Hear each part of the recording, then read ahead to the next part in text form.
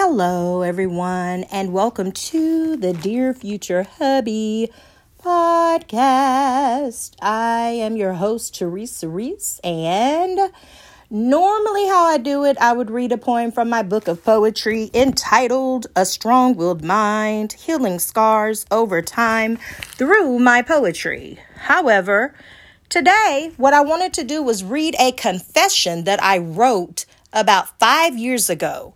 But I found it quite interesting, so I wanted to share it. Here we go. God, as I look back and see how things didn't go my way, I can't help but wonder if maybe my praying for Mr. Man for 60 plus days was also my way of attempting to control the outcome subconsciously.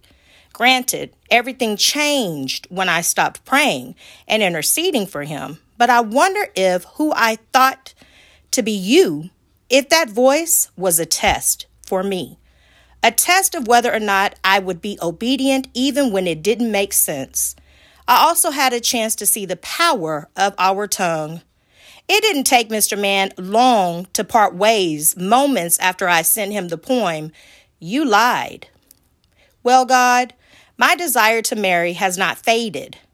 My desire to love a man and be loved by a man the right way has also not faded. The desire to make love and to be made love to has not faded away as well. There are so many desires lying within me, and I refuse to believe that you would taunt me with desires you have no intent of ever fulfilling in my life. I refuse to believe that the very lover of my soul would play games with my soul. I refuse to believe that your desire is for me to be in want, when your word clearly says in Psalms 35, "The Lord is my shepherd, I shall not be in want." Therefore, I choose to trust your process and not my own. This was tested on June the 4th of 2019. Well, I said 5 years ago. I guess it was 3. Okay, I stand corrected. Or 2. I wasn't feeling going to work, and so I prayed right before I entered the building. I asked you to set my day in motion, God, and you did. I exceeded my very own expectations. Thank you, God. Help me to release my hurts, disappointments, brokenness, pain, grief, sorrow, confusion, indifference, insecurities, etc.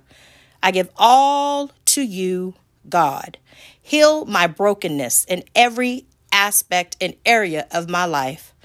I forgive Mr. Man for the pain he inflicted upon my heart and the hurt he left me and the hurt he left behind. I forgive myself for trusting his words and ignoring his actions. In Jesus' mighty name, amen. So I wanted to share that because as I looked over that and read it, I started to realize that, and I've spoken on this before, but I love when I receive confirmation, where there have been times that I've stamped God on something, and it was really either a desire of my own heart, something that I myself wanted to accomplish or wanted to do. And it really had nothing to do with God. And it had everything to do with me either fulfilling the lust of my flesh or just me just having a desire that I wanted to have fulfilled. But it had nothing to do with God. And so when I wrote that, one thing that I loved about it is that I was fully transparent with him.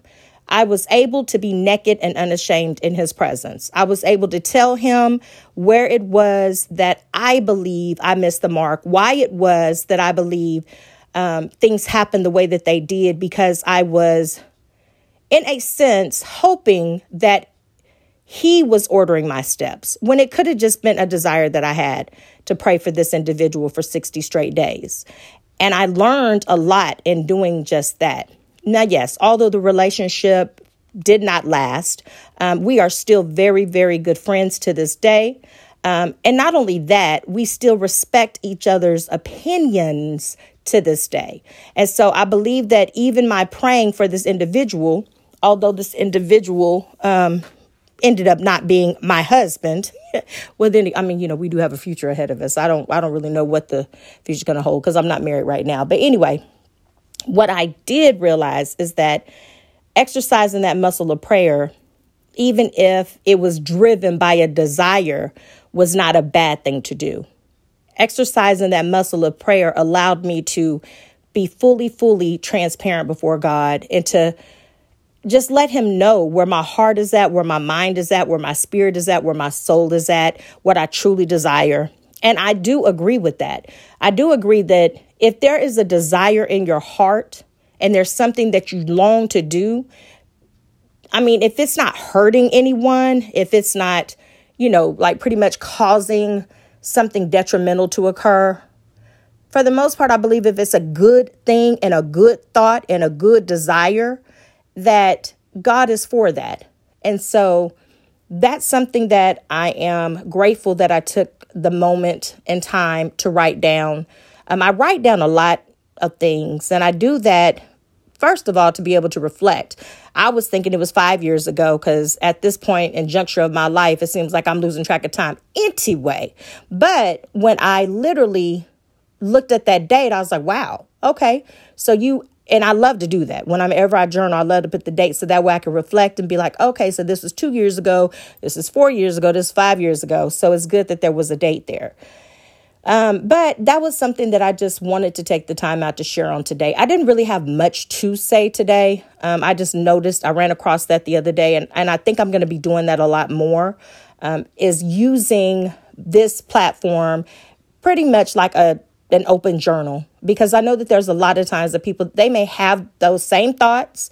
They may feel that same way, but for whatever reason, they're not quite sure how to express it. So what I would encourage you to do if you are one of those individuals is to write it down and make it plain.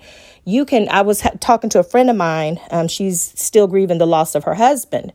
And she was like, Teresa, I don't know what to write in my journal. And I said, even if you write, this hurts 100 times, even if you write, I'm still affected by this, I wasn't ready 100 times, just write your feelings down. Write it down, get it out, express yourself, do what you can, because that's a process of healing. And so don't hold that stuff in, because that's how we have strokes. That's how we have heart attacks. Get it out, write it on a pen. And even if it makes no sense to anyone but you know what you're feeling in this season of your life. But it's going to be so refreshing when you can come back to this 5 years later, 10 years later, and be like, this is where I was at, and now this is where I am. And it's something about seeing your growth on paper. I know for me, that's very therapeutic. It's letting me know that I didn't stay there. I remember that there was a time when I was going through homelessness that I actually was journaling a whole lot.